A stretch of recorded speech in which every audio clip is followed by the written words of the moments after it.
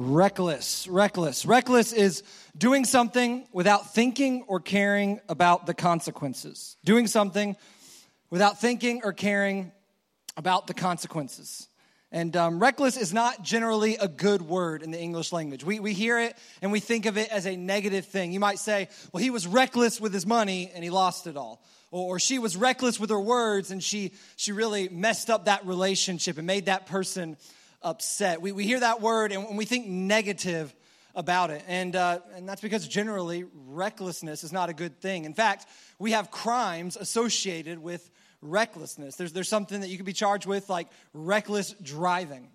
And it's when you are like so far over the speed limit or so crazy with your driving that not only do you get like a ticket, but you could be arrested or have your license revoked because you have been careless with the way that you drive. And you could harm yourself or others or even kill yourself or others because of the way you're driving. And so the law or the state may say, okay, you need to not drive for a certain amount of time or you need to spend a certain amount of time in prison or whatever so that you can not be so reckless in the future. There's also something called like reckless endangerment, which is kind of the same thing as reckless driving, but it could just be in any different part of life. Maybe you have, maybe you're a parent, you have a child, and you are so reckless with the way that you care for them or something that you could cause them great harm or even death. And so you would be told, hey, you can't take care of your child or you can't be in normal life because you have been reckless with the way that you're living and other people are at risk. So you've got to think about this. You've got to do something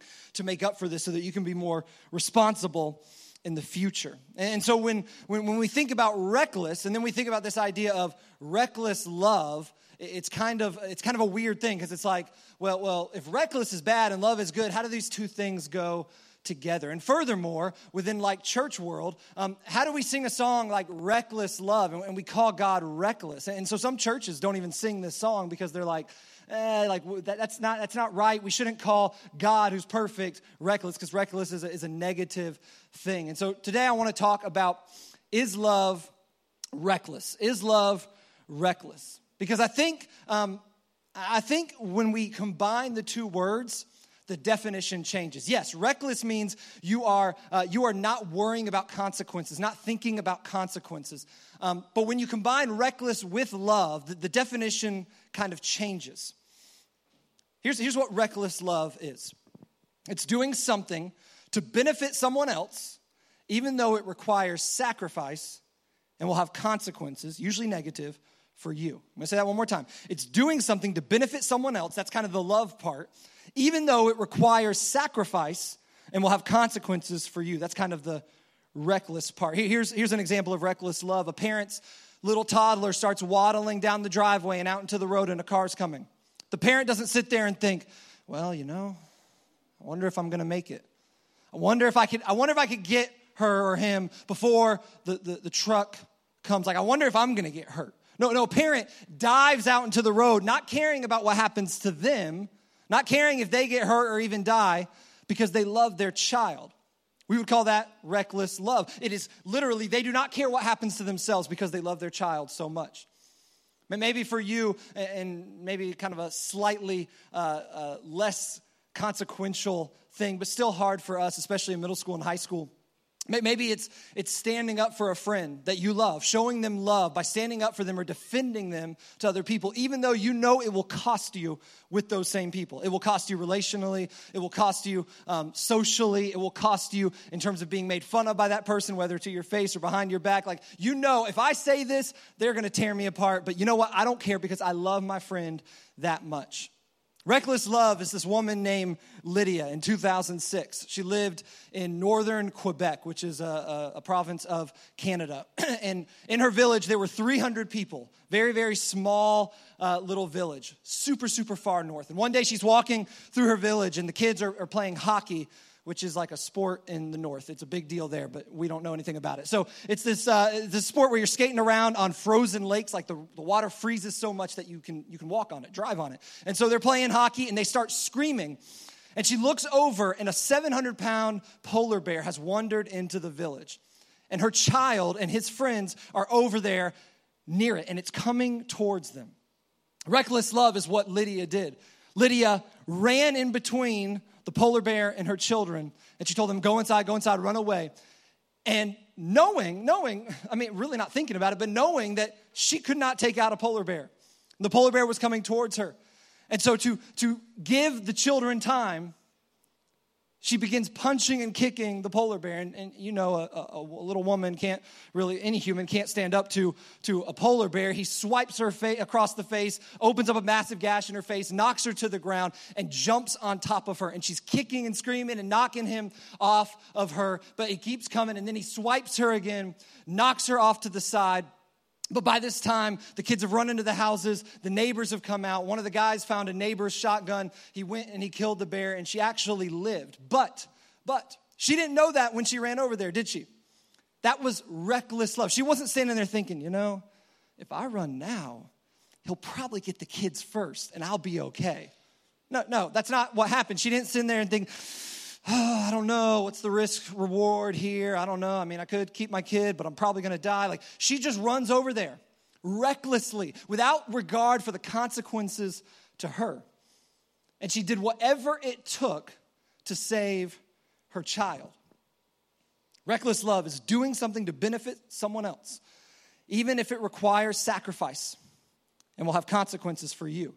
And you may say, okay, that's a nice little definition you made up there, but I didn't make it up because we see it in the New Testament. If you go to 1 John, not John, but 1 John 3:16. This is written by John, the close friend of Jesus, one of the closest disciples. And John, at the end of his life, writes these 3 short letters. And he's basically thinking back on Jesus and God and the whole story. And he's writing to Christians about what Jesus did. And he says, this is how we know what love is. In other words, I'm about to define love for you. I'm going to give you the example of what love is. I'm going to tell you what it looks like. Jesus Christ laid down his life for us. Pretty simple. Jesus Christ sacrificed himself for the benefit of other people. That's how we know what love is. Not because he said it, not because we read it in a dictionary, not because we read about it in a book, but because Jesus Christ laid down his life for us, and we ought to lay down our lives for our brothers and sisters. Here's what John's saying. He's gotten to the end of his life. He's seen Jesus live, die, come back to life, ascend into heaven. He's seen the church grow. He's lived all these years fighting for Jesus. And here's what he says at the end of his life. True love is my sacrifice for your benefit. True love is reckless. True love is my sacrifice for your benefit, or your sacrifice for someone else's benefit. True love is God's sacrifice for our benefit. True love is reckless. These aren't 2 different words. They're 2 words that go together. Literally, love requires sacrifice.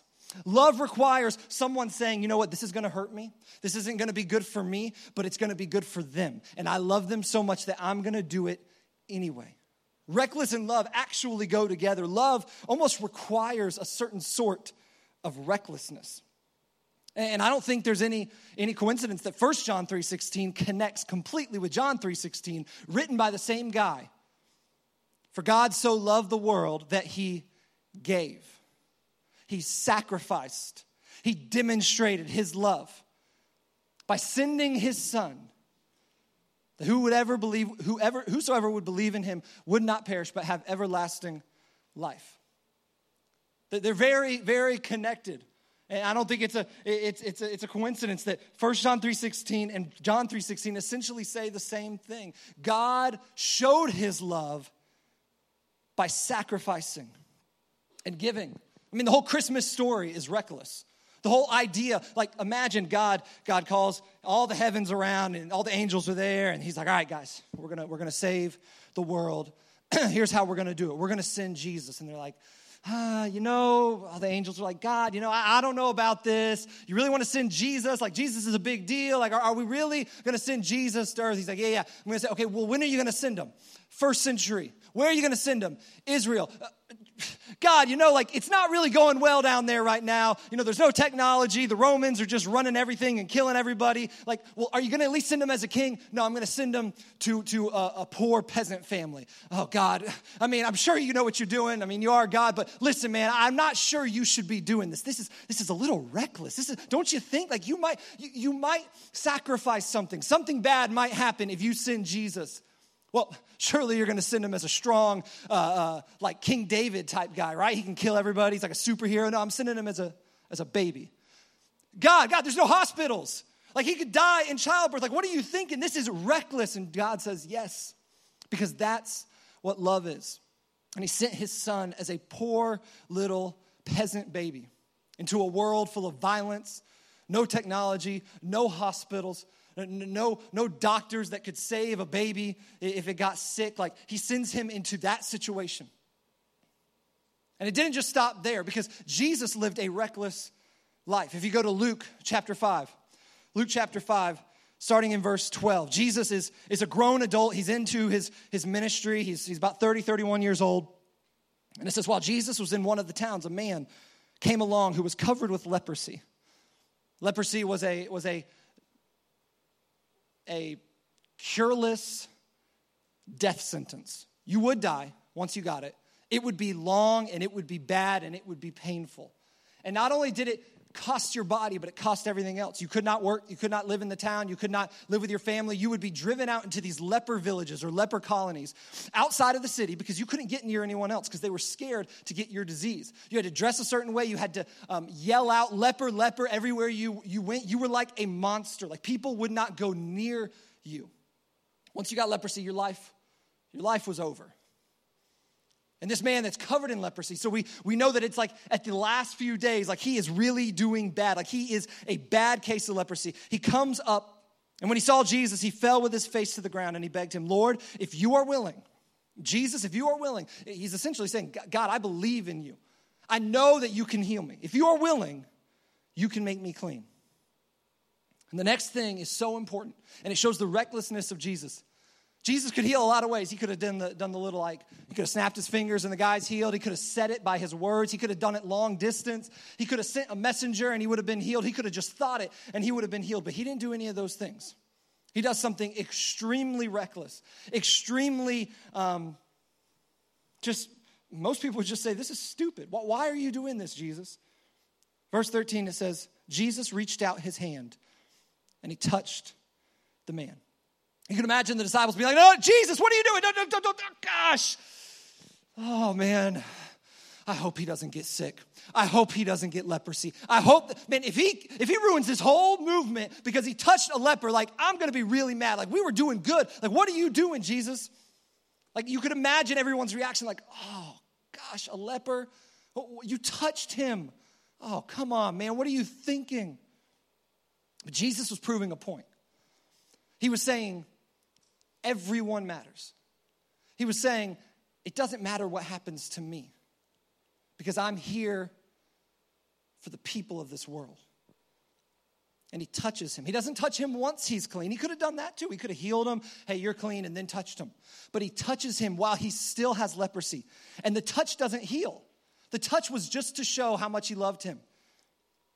And then he says, I am willing. Be clean. And immediately this leprosy left him. See, Jesus was reckless in his love for us. God was reckless as he sent his son. And yeah, we could go on all day talking about examples of how Jesus was reckless in his love. But I think we have to look at who he was reckless for if we really want to get a full picture of his love for us. See, we need to focus on who he loved, who he came for. The Bible says, for God so loved the world that he gave his only son, that whoever, that means all people, would not perish if they believed in him, but they would have everlasting life. See, he came for all people. And he didn't come for a bunch of people that were doing good things. He didn't come for people that were, fighting the good fight and being obedient and like, hey, yeah, I love God, I'm going to do whatever. He says he came for all people. He came for the people that were Jewish. He came for the people that were not Jewish. He came for the people that were pagans. He came for the people who were alive and who were yet to live. He came for people from all over the world, all races, all nationalities, all cultures. He came for all people. And he knew that he would have to give everything and that he would get nothing in return. He didn't come to people who had a lot to give him. It's not like he was coming for a brother or a mother or for someone who had fought for him or given him a bunch of money or anything like that. He came for a bunch of people that were his enemies. That literally he knew would ignore him. He knew would reject him. He knew would even kill him. He knew that over the next few thousand years, people would walk away from him every single day, would walk away from his sacrifice, and yet he still gave everything he had. He chased after people who he created and loved, even though they had turned away from him. And he did it all the while knowing that not everybody would turn. Romans 5, verses 6 through 8 says this in the Message translation. Christ arrives right on time to make this happen. Right on time. He didn't and doesn't wait for us to get ready. He presented himself for this sacrificial death. That word again, sacrifice. He presented himself for the sacrificial death when we were far too weak. Not just weak, but rebellious. Again, while we were against him, while we were sinning against him, while we were pushing back against him, while we were his enemies, he still presented himself for his sacrificial death while we were weak and too rebellious to do anything to get ourselves ready. And even if we hadn't been so weak, we wouldn't have known what to do anyway. Like, we didn't know how to save ourselves. We didn't know how to fix ourselves. We still don't. And then he says this, we can understand someone dying for a person worth dying for. Like if you gave a lot of money, or if you gave something to a friend, or you saved someone's life, we can understand someone sacrificing for that kind of person, right? They're good, they're noble, it's great. He continues, and we can understand how someone good and noble could inspire us to selfless sacrifice. Like someone that's so good that we're like, man, I'll do anything for you. You're great. But that wasn't the case here. See, Jesus came to a bunch of people that were not good and noble. They were not benefiting him in any way. And still he sacrificed for us. It says, but God put his love on the line for us by offering his son in sacrificial. Again, the word sacrifice. Sacrifice is required when you want to display love. By offering his son in sacrificial death while we were of no use whatever to him. We had no use to him. We didn't give any benefit to him. And yet he still came for us. He wasn't trying to get something. He wasn't trying to gain something for himself. He's God. He didn't need to. And yet he came anyway. In other words, he came for a bunch of people who did not want him, who did not ask for him, who were not willing to do anything for him. And he put his love on the line. He put his life on the line. He gave himself in sacrifice. Here is the gospel and the good news. The gospel is that God sacrifices himself to save us, even though we don't deserve it. The gospel is that God sacrifices himself, gives of himself to save us or to benefit us, even though we don't deserve it. And here's where a lot of times, if you're in this room and you've been a Christian for a while, here's where a lot of times we get it wrong. And I do this all the time. Is that we start to think, even though we've been saved by grace, even though we've been saved and we've given our life over to him and we've said, hey, I want you to hold my sin in your hands and wipe it away. I want you to hold my eternity in your hands. I love you. I need you, all that kind of stuff. Then we go to our lives and we start trying to just earn our way to him. We do this all the time in church. We're like, I know I've been saved by grace, but I got to be better. I've got to try harder. I've got to do better. I've got to pay Jesus back. I got to earn my way to Jesus. Like, I've got to figure out how to be good. And it's not that we should live a life that we just do whatever we want, because that's not the answer. However, we don't earn our way to God. We don't pay God back. We couldn't pay God back. All he asks is that we are in relationship with him and we accept the grace he extended to us on the cross. And so if you're getting into that rut of life where you're just kind of like, I gotta do better. I've got to figure out a way to get myself together. I've got to get my act straight. I got to go to church more. I got to read the Bible more. I got to stop doing this or start doing this. I've got to figure my life out. I want to just challenge you to just get rid of your laundry list, get rid of your checklist, and just focus on Jesus and allow him to change you. And allow him to work through you and allow him to show you what you need to do. Because when we focus on Jesus, when we focus on his love for us, when we focus on what he has done for us, when we focus on who he is, he will change us. The laundry list and the checklist, that kind of needs to go away. It really doesn't help anything.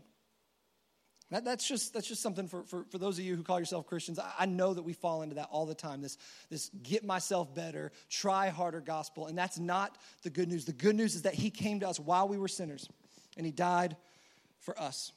I want to turn over, last scripture, to Luke chapter 10. Luke chapter 10, and if you grew up in church, you're probably rolling your eyes right now because you're like, oh gosh, this story again, because it's one of the most famous stories Jesus ever tells, and you may be like, oh, I don't know, like I've heard this, I already know this, but just stay with me for a second, because this is the picture of reckless love. Luke chapter 10, starting in verse 25. There was this expert in the law, this religious teacher, like a professor, and he comes up and he wants to test Jesus, and he says, teacher, what must I do to inherit eternal life? And Jesus says, well, what's written in the law? And he says, well, I should love the Lord my God with all my heart, soul, mind, and strength, and I should love my neighbor as myself. And Jesus says, excellent. You got it. Go do that, and you'll live. And the guy's like, oh, gosh, that's not possible. I can't just love everybody like that. I can't just love God with all my heart, soul, mind, and strength. I know that's not possible. And so the man looks for a loophole. He looks for an excuse. He tries to rationalize his way out of it. And he says, well, who's my neighbor? Who do I really have to love? Because the idea at this time was your neighbor, if you were a Jewish person, was any other Jew who was a good person and went to the temple and gave their offerings. So basically, a Jewish or a neighbor was only the person that was your race and your religion and treated you well. Oh, and by the way, treated the temple well and gave their offerings to God. Those are the only neighbors. Everybody else, you do whatever else you wanted to do, whatever you wanted to them. Tax collectors, they weren't even humans. Prostitutes, who cares? Gentiles, Greeks, Romans, soldiers, who cared about all them? They weren't your neighbors. We only care about our own. That was at least the thought. And so he says, well, who's my neighbor?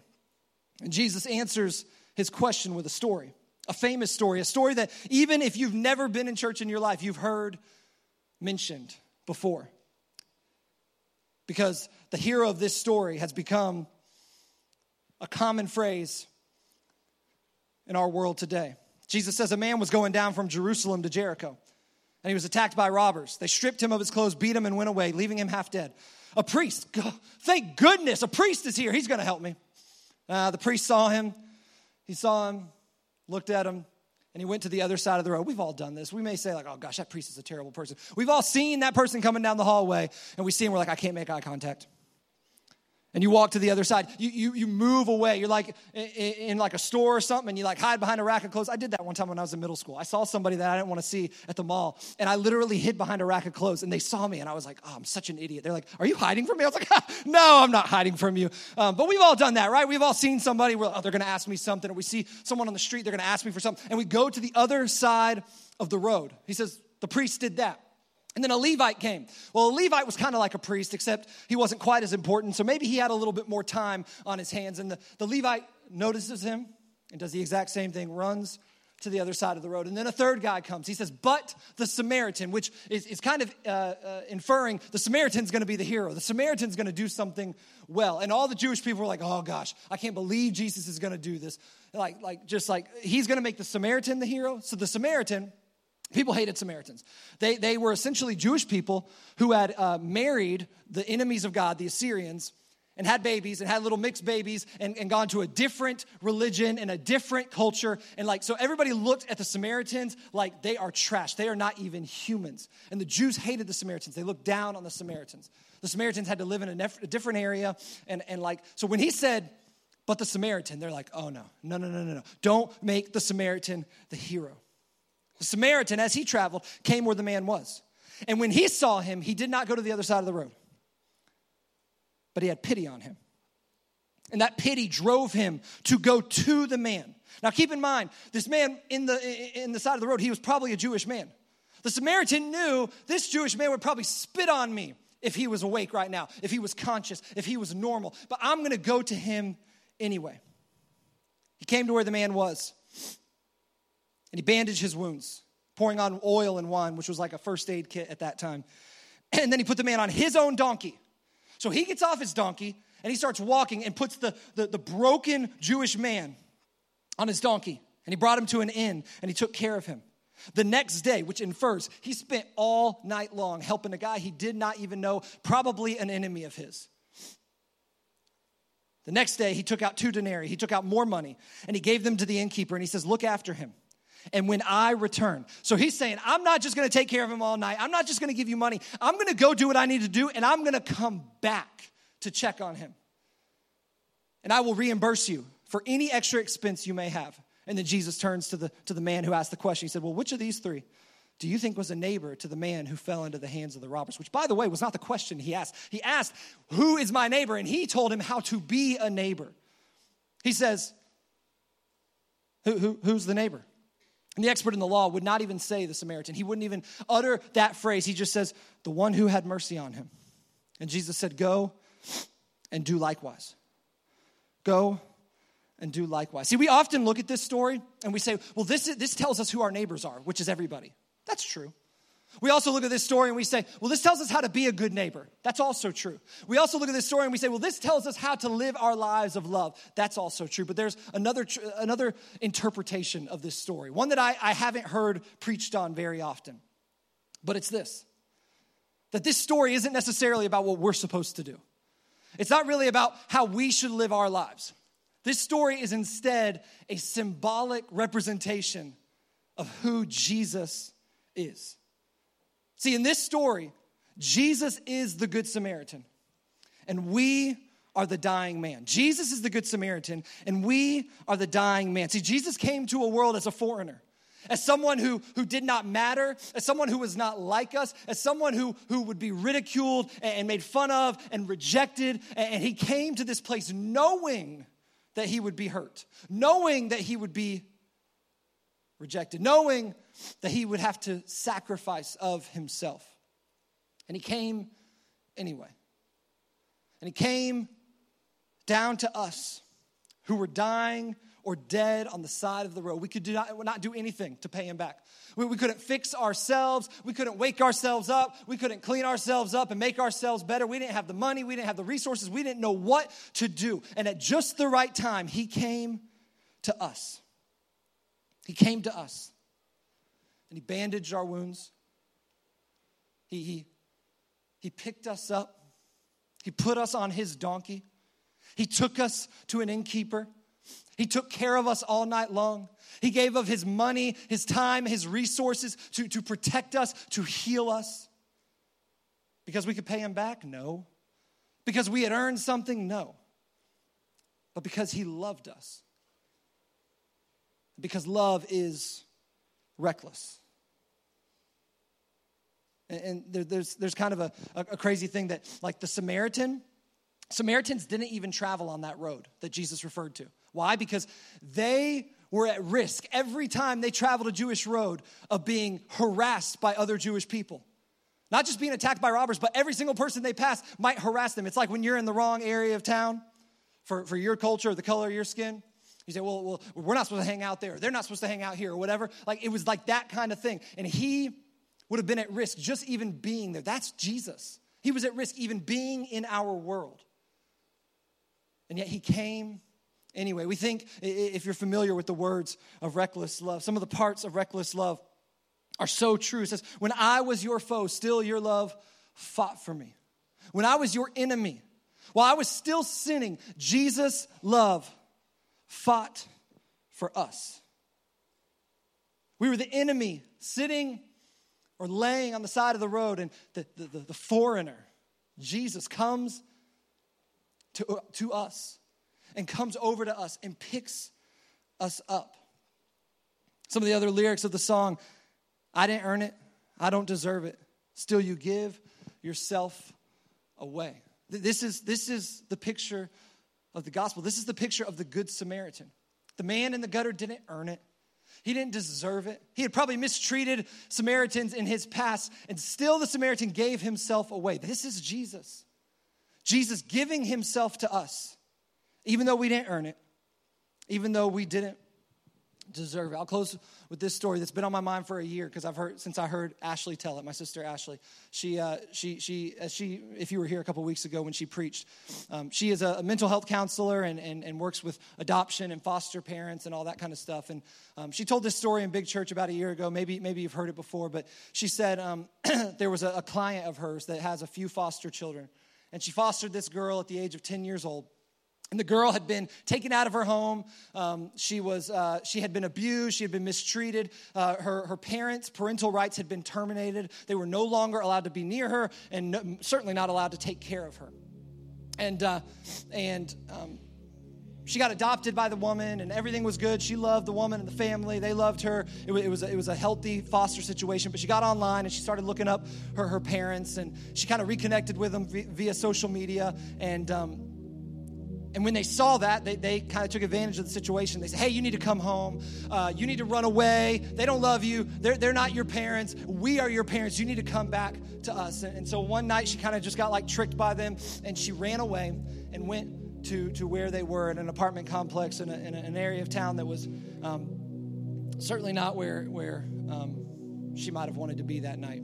And the foster mom realizes she's gone. She goes online. She looks at the Facebook messages. She realizes that she's gone back to her parents. And she was like, I've got to help her. I've got to save her. I've got to bring her back. She's in a dangerous situation. And so she calls the police and she says, hey, I need you to go get my daughter. She's at this address. I need you to go get her. She's my daughter. She's not supposed to be around the parents. And they said, ma'am, police officers don't go there in the middle of the night. It's not even safe enough for trained men with guns to go into. We don't go in there, or we might not come home. So you're gonna have to wait till the morning. And a normal, caring person might say, okay, we'll go in the morning. I'm sure it'll be okay. Common sense might say, well, you at least need to take a gun with you. You at least need to take like some people with you. You need to take somebody, or else you might put yourself at risk. But the woman wasn't thinking about what was going to happen to her. She was only thinking about her daughter that had run away, that she needed to bring back, that she needed to bring to safety, that she needed to save. And so she goes across town in the middle of the night to a place where she should not have been and starts banging on doors and screaming, where's my daughter? And she knew who had her, and so she was going from door to door. And this is the kind of thing, like, you might just accidentally get shot in neighborhoods like this because they're scared that you're attacking them, and so they come out with a gun. And so she's putting herself on the line. She could have been taken by these parents. She could have been hurt. She could have been harassed. She could have been killed. She could have been shot, and she did not care. That's reckless. The police officers would have said, ma'am, you don't need to do that. You shouldn't do that. We're not even willing to do it. But she didn't care about what might happen to her. She wasn't worried about the consequences. She wasn't worried about the sacrifice that it required of her. She was only worried about one thing, and that was saving her daughter. That was getting her daughter back. She went from door to door, in the middle of the night, screaming and knocking down doors until she found her daughter and took her home. That is the picture of Jesus. That's the picture of Jesus coming to us. Not because he was going to get something, not because we had earned it, not because we deserved it, but he said, I have come for my child. I have come for my children, the ones that I created, the ones that I love, the ones that I know. And they may have run away, and they may not even want to come back, but I love them. And love is reckless, and love requires sacrifice. When Jesus was before Pilate, he had a chance to talk himself out of the situation. He could have been, like, Pilate was trying to he was the Roman ruler. He was trying to let Jesus go. And at one point, he's like, Jesus, do you have anything to say for yourself? And basically, Jesus says, do what you got to do. Like, how reckless can you be? If people don't call God reckless, then they haven't read the Bible, because God is reckless. Jesus sat there and said, do what you got to do, Pilate. Kill me. Do what you got to do, because I have come not to live for myself, but to live for other people. I've come to sacrifice myself for the good or the benefit of many. So if you're in this room and you're a Christian, I want you to remember that. Sometimes we just need this reminder. Hey, we're not living to earn love. We're not living to earn our way back to God. We don't have to do a laundry list for him to love us. He loves you because of Jesus and your relationship with him. He accepts you because of Jesus and what Jesus did on the cross. And if you're in this room and you're not a believer, you've never given your life over to Christ, you've never surrendered your life to Christ, you've never accepted him as your Lord and Savior, as we say, I want to give you the opportunity to do that tonight. This is a decision that I can't make for you. This is a decision that your friend can't make for you, your parents can't make for you. And God has given us the opportunity to make the decision ourselves. He will not make the decision for you. So if you're in this room and you say, man, I want to be in a relationship with that guy, The guy who was reckless enough to put his life on the line. The guy who would come and bandage my wounds on the side of the road when I could not help myself. The guy who gave himself up as a sacrifice for me. If that's you, I want to give you the opportunity to enter into a relationship with him. So bow your heads, close your eyes. If you're in this room and you say, man, that's me, I want to make that commitment tonight. On the count of 3, I want to invite you to raise your hand. And I want you to raise your hand, not because that's what saves you, but because something happens when we make a physical representation, when we say yes, when we acknowledge physically what's going on inside of us. So on the count of 3, I'll ask you to raise your hand, and then you can put it right back down. And I want you to pray this prayer with me. And the book of Romans says, if you believe in your heart that Jesus is Lord and you confess with your mouth that God raised him from the dead, you will be saved. So raise your hand on the count of 3. 1, God loves you. 2, he sacrificed his son for you. 3, raise your hand. Raise your hand if that's you. Pray this prayer with me. Jesus, I'm yours.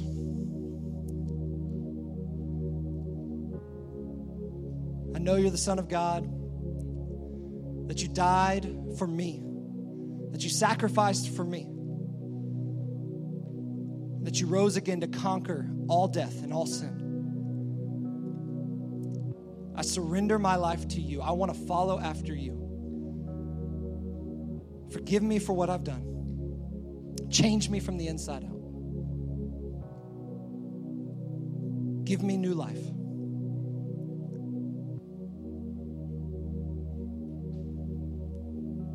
Be the Lord of my life. In your name.